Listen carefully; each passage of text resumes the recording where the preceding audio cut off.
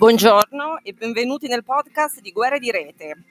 Oggi riprendiamo il numero 41 della newsletter e parliamo di mail che ti tracciano, riconoscimento facciale, ebook che spariscono e deepfake.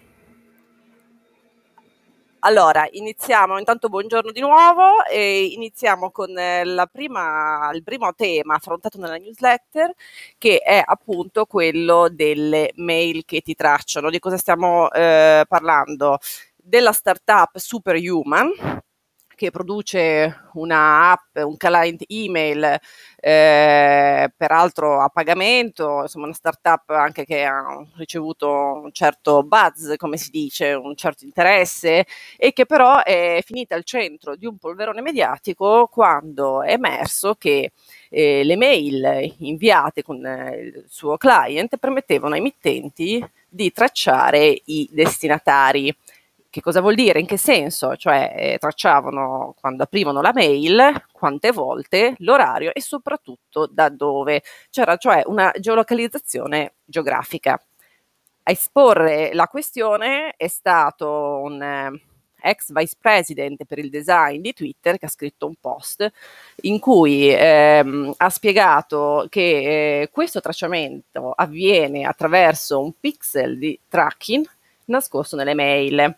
Che cos'è un pixel di tracking? È una piccola GIF o GIF, sapete che c'è un'annosa questione sulla pronuncia di GIF, quindi una piccola invisibile GIF che viene incorporata nelle mail con un codice univoco e che permette di identificare il destinatario.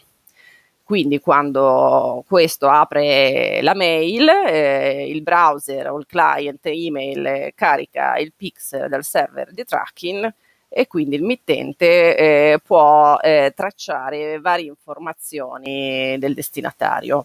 Quali sono, diciamo, perché questa notizia ha fatto parlare? Molti notano che in realtà molte piattaforme di newsletter tracciano ad esempio le aperture, peraltro anche questa piattaforma, e naturalmente c'era l'elemento della geolocalizzazione che appariva molto invasivo e anche il fatto che questa funzionalità veniva definita una sorta di conferma di lettura, ma in realtà era imposta ai destinatari senza il loro consenso, senza che lo sapessero, senza poter fare l'opt-out. Tutto ciò ha prodotto una reazione anche da parte poi di Superhuman, che ha infine deciso di rimuovere la geolocalizzazione e disabilitare altre funzioni di default. Cambiamo invece tema e passiamo al riconoscimento facciale, che è un tema in crescita negli ultimi tempi. Ovviamente è un tema che porta varie inquietudini con sé e purtroppo anche le ultime notizie confermano queste inquietudini. In particolare nella newsletter ci riferiamo a l'uso di questa tecnologia addirittura anche in supermercati, in particolare in un supermercato di una cittadina vicino a Seattle, che usa un sistema di intelligenza artificiale per bloccare le porte di un negozio se una persona assomiglia a un sospetto criminale. Ovviamente come fa? Riprende chi entra e poi compara la sua immagine a un database di sospettati.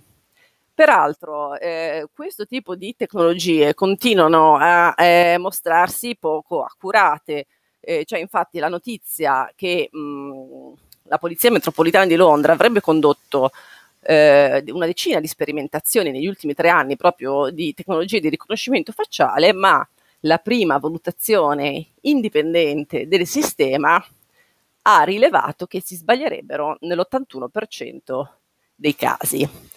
Quindi insomma l'affidabilità, tra le altre cose, di queste tecnologie, anche senza menzionare diciamo la loro applicazione in certi ambiti sicuramente contestata, resta un tema all'ordine del giorno.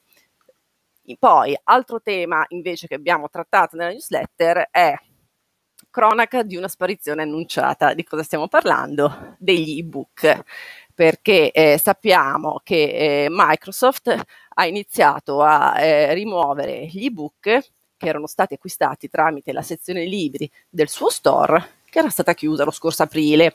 Si sapeva che a luglio quindi sarebbe arrivato il momento in cui i suoi clienti avrebbero perso i libri comprati, ma la questione ha comunque riportato in auge il tema del controllo sugli ebook. Va detto peraltro che Microsoft ha offerto un rimborso pieno ai clienti. Resta però il tema appunto, degli IRM, cioè di quelle tecnologie usate per con funzione diciamo antipirateria, ma che poi di fatto incastrano gli utenti dentro un certo ecosistema, ne limitano le funzioni e le possibilità di quello che possono fare. E quindi insomma, tra l'altro nella newsletter, se potete leggerla, c'è anche un commento, un'analisi molto interessante secondo me proprio a riguardo di Fabrizio Venerandi, che è un editore digitale che appunto si intende molto di questi temi. Abbiamo visto poi il tema dei deepfake, che è un altro argomento che continua a essere molto, diciamo, citato dai media ultimamente. Ora la Virginia, forse il primo stato, credo, negli Stati Uniti, vuole mettere fuori legge i deepfake usati come revenge porn. Quindi vuole modificare una precedente legge che già criminalizza la distribuzione di immagini sessuali o intime senza il consenso dell'interessato, aggiungendo anche la categoria di immagini o video creati falsamente. Per ora è tutto, noi chiudiamo la newsletter e ci rivediamo al prossimo numero.